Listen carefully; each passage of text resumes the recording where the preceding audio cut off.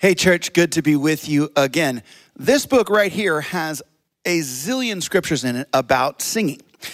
We are directed to do it as a church. It's one of the three things that we are supposed to do when we get together. And I have heard a bunch of different verses used to get kind of people in the mood, but I've never heard this one. So I just want to paint a picture for you. This is Acts chapter 16, verse 25. We pick up Paul and Silas. They are in prison. And it says this: about midnight, Paul and Silas were praying and singing hymns to God, and the prisoners were listening to them. And suddenly there was a great earthquake, so that the foundations of the prison were shaken. And immediately all the doors were opened, and everyone's bonds were unfastened. Now, I do not presume that we can open prison doors with the power of our singing, but I think that it is possible. I think that it happens in our hearts, in our minds. It happens in relationships. It happens in the church. Church, we are commanded to sing. Wherever you are, stand up to your feet, take a deep breath, and sing loudly. We're going to sing. Here we go.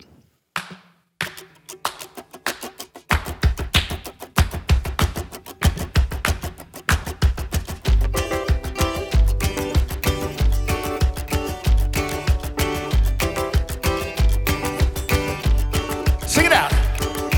You are not alone. If you are lonely, when you feel afraid, you're not the only. We're all the same, in need of mercy, to be forgiven and be free. It's all you've got to lean on, but thank God it's all you need. And all the people said amen.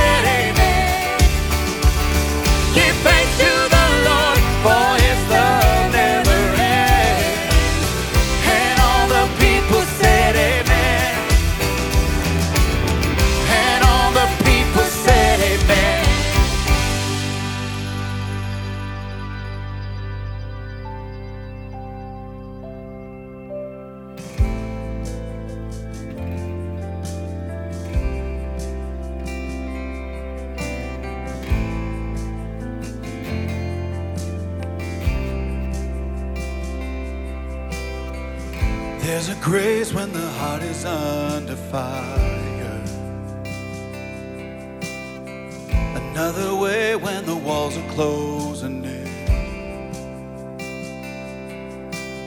And when I look at the space between or where I used to be and this reckoning, I know I will never be alone. There was another in the fight, standing next to me. There was another in the wall.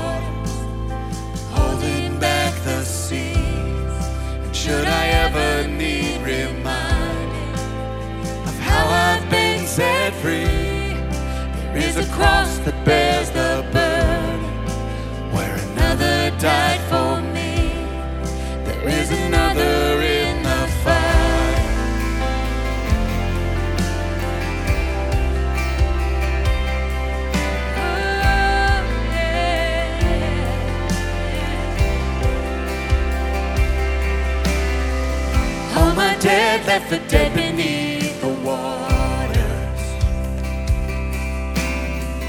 I'm no longer a slave to my sin anymore. And should I fall in the space between what remains of me and this reckoning, either way I won't bow to the things of this world. And I know I will never be alone. There is another in the fire, standing next to me. There is another in the waters, holding back the seas. And should I ever need reminding what power set me free, there is a grave that holds nobody, and now that power lives in me. There is another in the fire. Oh, there is another in the fire. Oh, there is another in the fire. Oh, there is another in the fire. Oh, and I can see the light in the darkness as the darkness bows to him. I can hear the roar in the heavens as the space between wears thin. I can feel the ground shake beneath us as the prison walls cave in. Nothing stands between us. Nothing stands between us.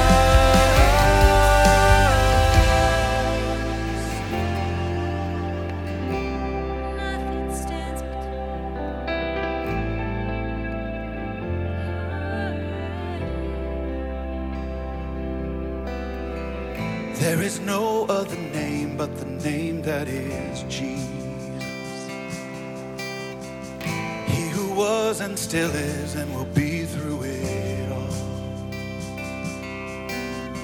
So come what may in the space between all the things unseen and this reckoning, I know I will never be alone. I know I will never be alone. There'll be another in the fire, standing next to me. There'll be another in the waters, holding back the seas. And should I ever need reminding how good you've been to me, I'll count the joy from every battle, 'cause I know that's where you'll be. And I can see the light in the darkness as the darkness bows to him. I can hear the roar in the heavens as the space between wears thin. I can feel the ground shake beneath us as the prison walls cave in. Nothing stands between us. Nothing stands between us.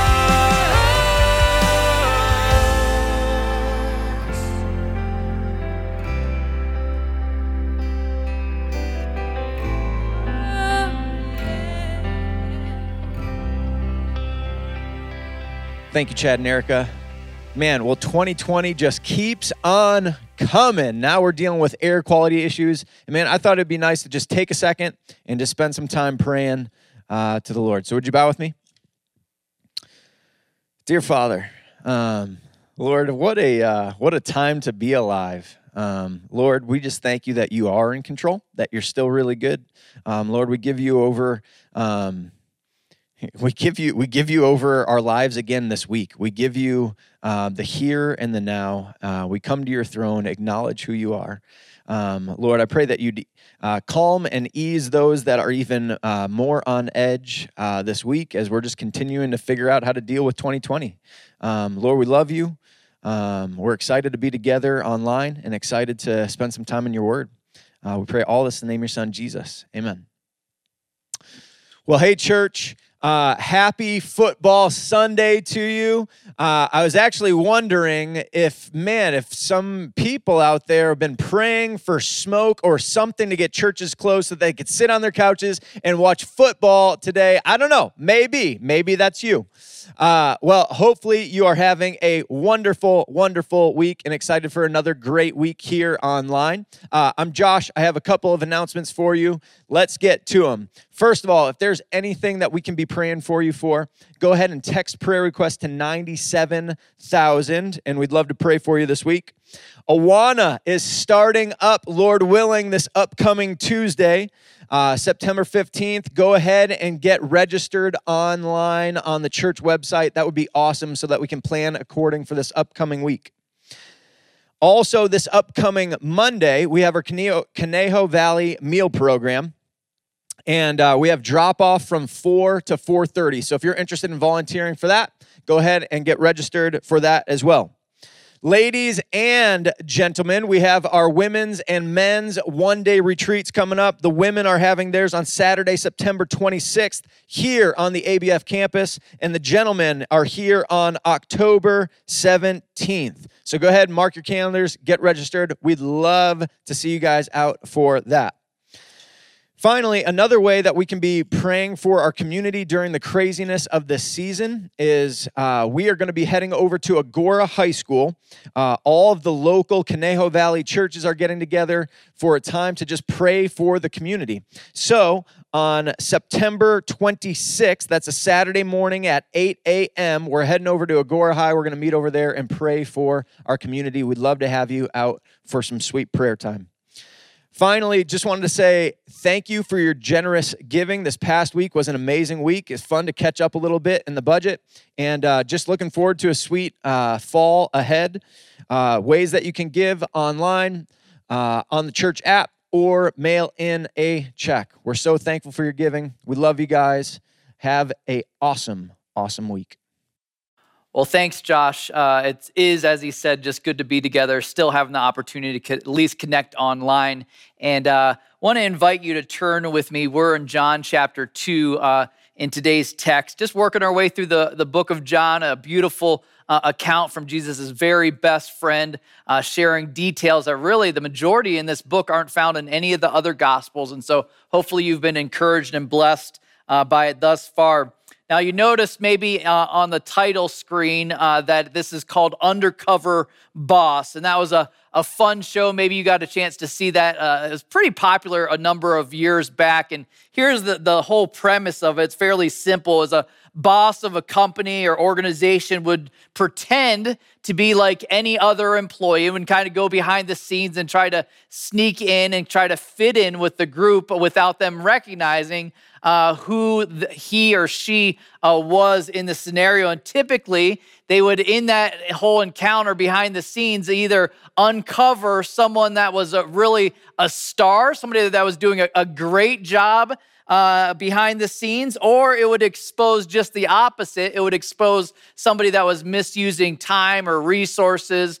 And finally, it would all build towards the end of the show where there'd be some kind of a big reveal where they would show and reveal that as the boss behind the scenes, and people would either be kind of in a place of embarrassment or shame, or it would be a time of honor. So either regret or honor was kind of two things. And so that's what the whole thing built towards. And I heard a pastor, another pastor this week, make note of that this passage that we're diving in today is actually the very first episode of Undercover Boss. Because if you think about it, this is Jesus himself. He's showing up at the temple to see what's happening, what's going on. And he looks just like any other peasant. He's dressed as a man, and he sees the complete misuse and abuse of what's happening in his father's house.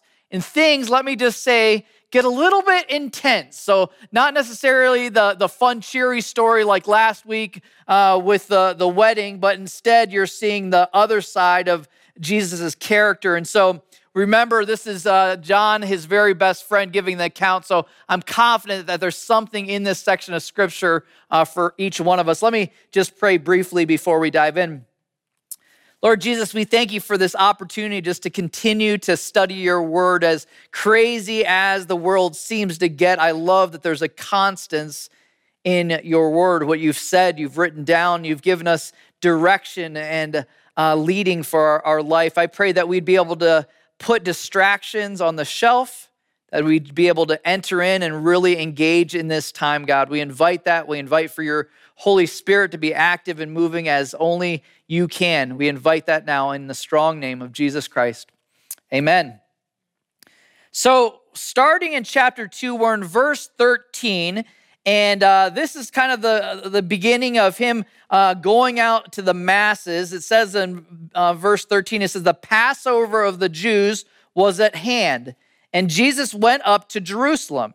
In the temple, he found those who were selling oxen and sheep and pigeons and the money changers sitting there. We'll start with just that little bit of an intro just to kind of set the stage for where we're at. And here's the idea is the Passover, if you're not familiar with it, was a beautiful annual celebration that they had that was intended to remind the Jews about God's rescuing them from slavery in Egypt, how their sons were passed over by the death angel when they put the blood sacrifice on their doorsteps and as they were instructed by God. Here, Mosaic law required that all able-bodied men within 15 miles of Jerusalem made this annual trip to Jerusalem to be there for Passover. So it was more than just an expectation. It was even in the Mosaic law. And so at this time of the year, when you talk about going public, there's around 1 to 2 million people as estimated were in Jerusalem, which isn't that huge of a city. So it would have been jam-packed with people.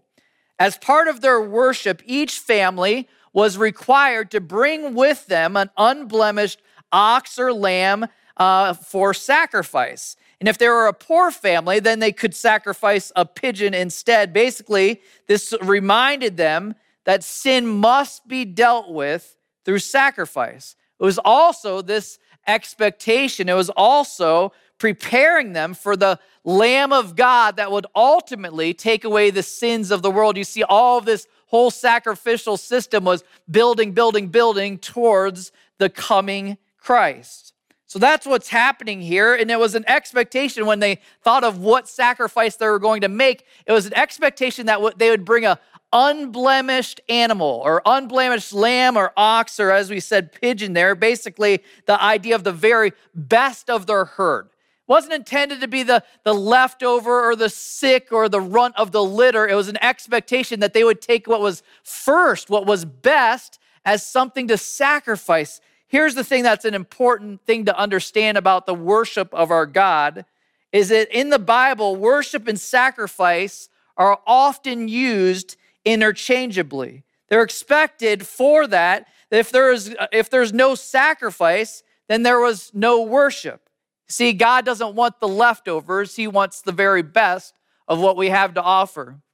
For a lot of years, I was a young adult / college pastor, and it was always interesting because the different rooms that they would give you in these large churches that you'd meet in were usually kind of the leftover or the scrap rooms for sure. And it was interesting. I don't know what provoked this, but for some reason, college ministries always became the drop-off for old couches. I don't know if student ministry people can resonate with this, but I'd have people being like, hey, any interest in this? I know it's pea-soaked, and I know it has cat hair on it, and I know it's got a lot of stains and a few cushions missing, but here it's my donation to the church. I so often wanted to say, you know what, just keep your own junk at home. This idea, and here is the same idea that God was very clear that he didn't want the leftovers. It's still the same today. God doesn't want the very end of it. A lot of people are like, man, I don't know how I'm able to give this month. At the end of the month, there's nothing left. And you hear the key part of that statement at the end. Always throughout Scripture, sacrifice was intended to be the very first fruits. And so what God established, what God had put in place was a healthy accountability to begin with, that they'd run things through the filter. The religious leaders would determine if something was a blemished or an unblemished sacrifice. It was a means to hold people up. They wanted to be like, hey, let's take this seriously. Let's take this into account, whether I'm bringing the first and the best. But unfortunately, over time, and we don't know where that turn happened, unfortunately, this form of healthy accountability became a shady business practice. So the religious leaders needed to verify that the animals were unblemished, but they turned that into a practice of money making. So basically what would happen here, and I think I've explained this in other sermons, basically people would bring with them their ox or their lamb, and often the ones kind of scrutinizing or deciding whether or not they were pure would decide, that whatever they brought was going to be, they would find something wrong with it. But they would offer for sale pre-screened clean animals that they would be able to buy at an inflated price. There was really no governance to stop this from happening. And so then on the other side of that, I was reading this week, they would then buy the person's unacceptable lamb or oxen at a discounted rate, and most likely would slip that into the herd of the good stuff a little bit later.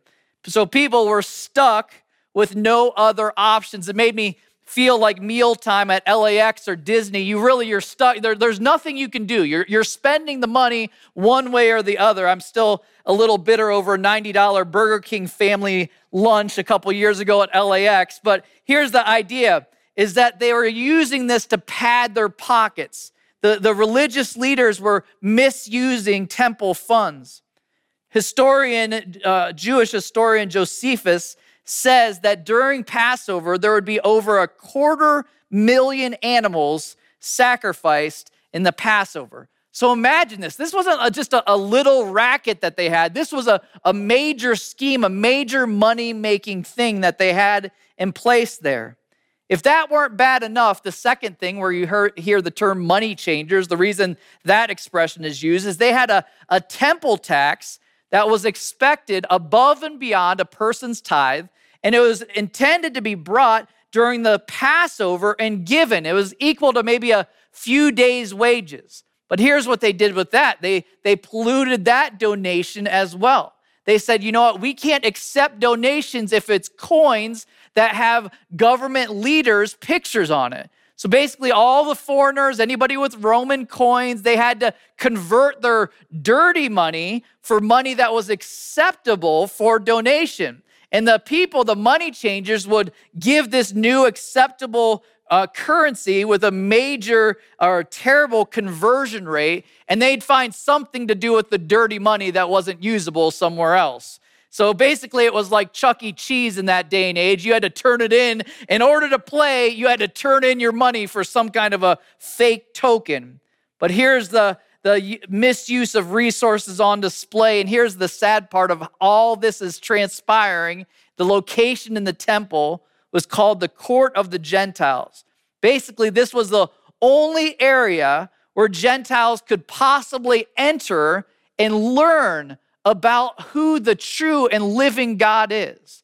So this whole area that they had converted into a money-making scheme was the one area that God had intended for outreach. So man, strike one, strike two, strike three, all three of these were demonstrating irritants to Jesus Christ that you see now in verse 15. He had had enough. He couldn't tolerate this as the undercover boss. Verse 15, and making a whip of cords, imagine that, Jesus, he drove them all out of the temple with the sheep and the oxen. And he poured out the coins of the money changers and overturned their tables. And he told those who sold pigeons, take these things away. Do not make my Father's house a house of trade. His disciples remembered that it was written, zeal for your house will consume me. Last week, it was kind of fun for us to spend a little time looking at the story of Jesus turning 120 plus gallons of water into wine. You got to see a little side of Jesus's compassion. But you might remember in John's very beginning introduction, what did he say that Jesus demonstrated perfectly was what? Grace and truth. So we got a little glimpse of the grace last week. Now we're getting a little extra dose of the truth. Last time, a miracle of compassion. This time, a demonstration of righteous anger. You see, here's the reality, though, whether we realize it or not. We need a God who gets angry about things that are unjust and impure. You don't want a God that's indifferent and just lets things play out as they're going to. We need a God that intervenes. We need something that rings the bell in our life that says, you can't do this. You can't continue going down that road. Kind of think of it in car terms, and that's what I think a lot of things in. Kind of the lights that blink on your car when you're going when you're doing the wrong thing, when the car's about to break down, when it needs oil, when the brakes are going out, and the check engine light is the absolute worst. I always joke with Adrian, if they could make everything as reliable as the check engine light, you'd have a car that would last forever. That's the one thing that never seems to break. But that's the picture here is this. This is the check engine light. This is serious. He's coming in there with a whip and setting things straight. What does he confront them on? You see it there in the text. It says, do not make my Father's house a house of trade. It's intended to be a place of worship, a place where sin could be brought to light and address the study of his word. All of these things, now they're corrupting the intent of God's house. I think about that, and you want to personalize some of this stuff. How does that happen today? Because if we're not careful, we can look at all of this and look back and be like, man, they were terrible people, and not do any kind of heart check. I jotted down a few things I observe of how we can misuse or how we can misdirect our worship. First thing I jotted down, you can maybe see that in your notes, is we end up teaching or preaching the wrong gospel. Shying away from the mention of sin or eternal consequence of hell for rejecting the provision of Jesus Christ. It's one of the popular things today to try to push that out and just focus more on the good life that Jesus offers you. Focusing solely on Jesus' love with no mention of his justice. Or this idea of easy beliefism. Maybe you've heard that expression before, that expects really no life change. You believe, you're in. There's no expectation of transformation in the life of a believer. The wrong gospel. This last week, I was watching a prominent pastor being interviewed by Oprah, and he was unwilling to take a stand that Jesus is the only way for a relationship with God. It broke my heart that I'm like, wait. Jesus says it himself. I'm the only way. There's not other options as a route to God. So wrong gospel is one trend I see present day. Another one is wrong focus. One of the major trends happening in churches present day is allowing, and this is a hot topic I know, but allowing politics to sneak into the pulpit. How much did Jesus give attention to politics while he was here? Did he give the attention of that? Or did he speak about a different kingdom? Did he push people's hope to something outside of the realms of our current situation? I feel convicted to leave that outside of the church. Now, do I have an opinion on it? If you ask any of these guys, I have plenty to say and plenty of thoughts, but I don't bring it into the church services. But if you wanted to wait till after the filming of this, you'll probably hear us sitting around talking about some of those things. So for us as a church body, our conviction and leadership is that politics, as important as they may be, should not sneak their way into what's preached from the pulpit. But do I believe absolutely that you need to be educated, that you need to follow your conscience, that you need to get out and vote, that you need to follow your convictions, all of that, absolutely. But wrong focus can get us off track. The other wrong focus that I observe so often is people going the topical route all the time rather than being rooted in teaching God's word. It breaks my heart. If someone doesn't end up in this church longer term, that's my one charge for you. Your first question to ask a church is, do they teach from God's word? That's where the power is at for our lives. So wrong gospel, wrong focus, and wrong motives. Wrong motives is a tough one because it's hard to assess somebody's motives, but let me at least push a little bit on this one. The idea of becoming a consumeristic church, where you see that what's happening in the church is as a product that's being provided. You're the customer and the church provides the goods. This is missing the point completely of God's design. And for that, I would suggest that he would be pulling out the whip as well. It's one of my concerns when I think about starting these online habits, to be honest with you. I understand for many it's a health decision, especially for our at-risk folks, but I'm concerned when it's done because it's more comfortable or more easy, where you receive, but you don't roll up your sleeves and participate, not using your spiritual gifts for the good of the body, not encouraging others in their walk, no accountability, not serving the community, not interacting with those that are wrestling through their faith. Man, just checking the obligation box. All of those things are cautions for you to start moving towards consumeristic religion. These are what some of the things that I would think all three of them can corrupt God's intent for his church. In this instance, Jesus showed his messianic authority by coming in there. And some would argue something there happened supernatural, because I don't know how a single man with one whip is able to move everybody out that's there. If you think about it, it should have only been able to take one large guy to wrap him up and end this whole thing. But instead, he moves people out and changes the course, at least for the moment there in the temple. I think it's important for us to catch his reference there. He referred to God as my Father. You have to understand that this kind of talk was not common there, not ever done by other Jews. It's mentioned later in the book. I found this interesting in John 5:18, just a few chapters from now. It says this: "This was why the Jews were seeking all the more to kill him," referring to Jesus, "because not only was he breaking the Sabbath, but he was even calling God his own Father, making himself equal with God." It's important for us to catch that. Some of the statements that he's making are big deal statements. Do you see that there? Making himself equal with God. All of this, as we mentioned last week, is building the faith of his disciples. Whoa, we're on to something here. Here they refer to Psalm 69:9, referring to his consuming zeal for the temple. Continue and see how the people responded in verse 18. It says, "So the Jews said to him, 'What sign do you show us for doing these things?' Jesus answered them, 'Destroy this temple, and in 3 days I will raise it up.' The Jews then said, 'It has taken 46 years to build this temple, and will you raise it up in 3 days?' But he was speaking about the temple of his body.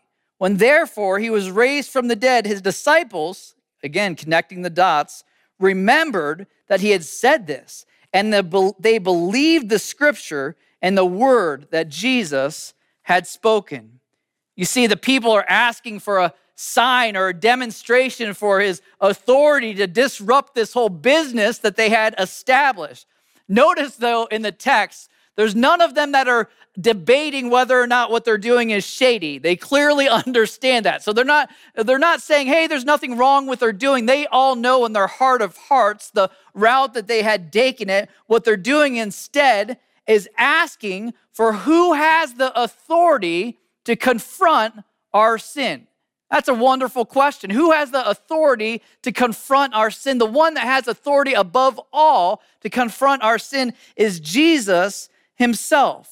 And when Jesus responds, they have no idea what he's talking about. What does he say? He says, you know what? If you destroy this temple, we see there in the text, he's referring to himself. If you destroy this temple, I'll raise it up in 3 days. What's he doing there? He's prophesying his own death and exactly how things are going to play out. Pretty awesome. All of these things, remember, John is making a case for the deity of Jesus Christ. So even in this moment, he's prophesying his own death. The idea here is this: it's more than just a prophecy, though. It's an announcement of a new temple that's coming. Jesus eliminates the need for this temple that they're all gathering in. Jesus is saying, I'm the temple now. If you want access to God, you have to go through me. It's the reason the curtain tore upon his death. Now his response says, now when he was in Jerusalem at the Passover feast, many believed in his name when they saw the signs he was doing. But Jesus, on his part, did not entrust himself to them because he knew all the people and needed no one to bear witness about man, for he himself knew what was in man. Whew, pretty intense little ending there of this section. It's brief but profound implications regarding what is true saving faith. He talks about the miracles. So they ask for signs, and just because he didn't do it in that moment doesn't mean that he's not doing the miraculous. Here it's unspecified miracles that cause people to do what? It says to believe in his name. But here's the interesting to see in that section there. This was shallow, superficial faith. It wasn't saving faith. This is evidenced by Jesus' lack of faith in there. Basically, there is no evidence that they had an awareness of their sin and recognized Jesus as the source of their rescue. It was mere intellectual assent, which doesn't really mean anything. James 2:19 tells us that even the demons have such faith as that. In Jesus' parable, as in Matthew 19, as he talks about the seed and the sower, what does he teach us about false conversions there? He gives the example of those who first receive the gospel with joy, but fall away due to affliction and the weeds of this world. Jesus knew the true state of each person's heart, and these were fans, not followers. That's an important distinction. I recently reread this book by Kyle Idleman. If you're looking for a good book to read, it's called Not a Fan, a powerful description of this idea of being a fan or being a follower. Webster defines a fan as an enthusiastic admirer. Nothing's required of them. Basically, as Josh mentioned of a football fan, they sit in the stands and they're fully content just cheering on the people on the field. That's the idea. Fans often confuse their admiration for devotion, but here's the important thing to understand, the distinction between the two is that the fan stays in the stands, the follower gets off and gets down on the field. If you read through the Gospels, you'll find the words believe in me 5 times and follow me about 20 times. Both are part of saving faith. To truly believe is to follow. Likewise, the same idea, if I claimed that Josh was the lead, we'll stick with Josh. If Josh was the leader of my life and you didn't see me doing anything, Josh kind of likes that idea. If Josh was the leader of my life and you didn't see me doing anything to investigate, what does Josh want me to do today? Where does Josh want me to go? How does he want me to respond? Then you'd have to say, you don't really believe that Josh is the leader of your life, which is true. You don't really believe that. That's an inaccurate statement. So here the idea, Jesus saw straight through kind of the whole facade of hey, excited to see all the things you're doing, but not really willing to follow. Not really willing to follow. Actions aren't what save us, but our faith is demonstrated in our actions. Jesus is looking for followers, not fans. He's not looking for admiration. There's plenty of that out there, but instead he's looking for people that will lay down their life and choose to follow. So my question for us, just as we wrap up, if this is Undercover Boss, what grade do you think the boss would give us? What grade? I would say pretty low. I would say they didn't perform very highly. Kind of an embarrassing thing when Jesus reveals who he actually is later on. But here's the amazing thing and why Jesus as our boss is the hero of the story. Rather than rubbing their nose in it, continuing to shame them, rather than do that, what does he do?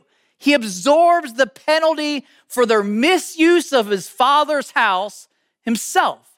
I'm going to take that weight. I'm going to carry that burden. I'm going to provide the way back. I'm going to provide the rescue. I love that every single section of scripture we come upon, he continues to be the hero. I pray that that's true for you even this week. Let me pray as we wrap up.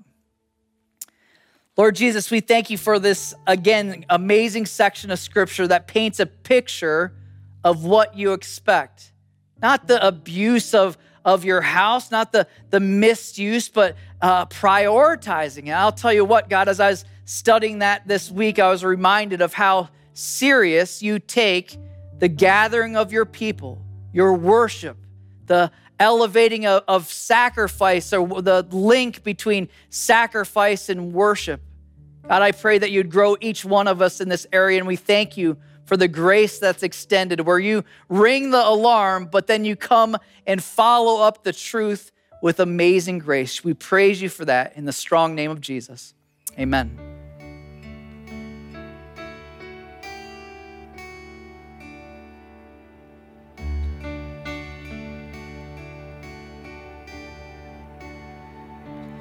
In the darkness we were waiting, without hope, without light, till from heaven you came running.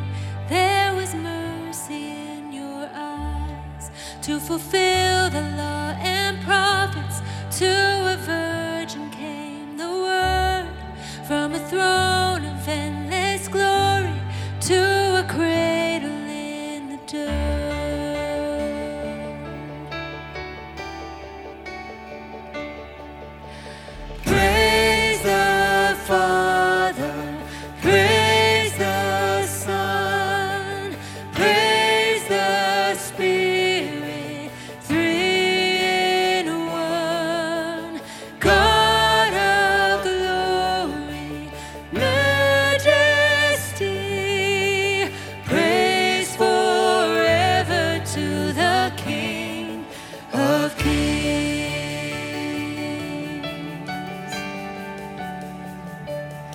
To reveal the kingdom coming, and to reconcile the lost, to redeem the whole creation. You did not despise the cross, for even in your suffering you saw to the other side, knowing this was our salvation. Jesus, for our sake you died.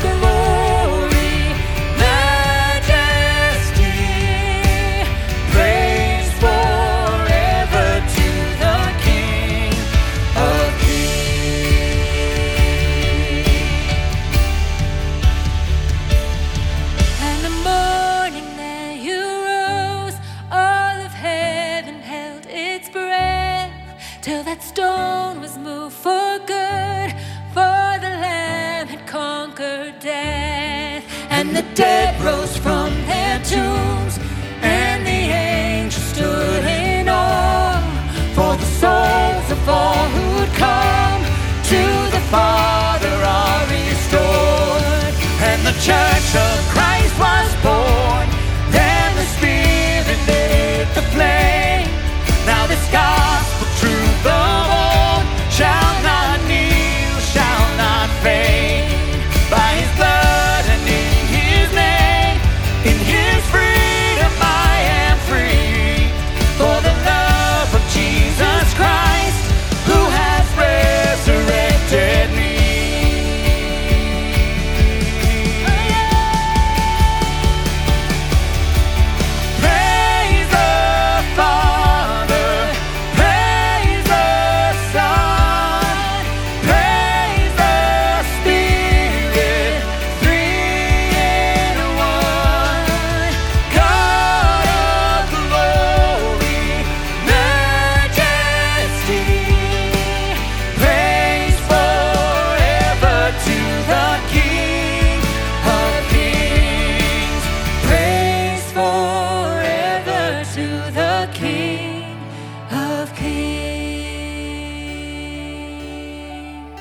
All right, church family. Well, again, a blessing to be together in any way we can serve you this week. My hope and prayer for you is that you really wrestle through that question that's presented here.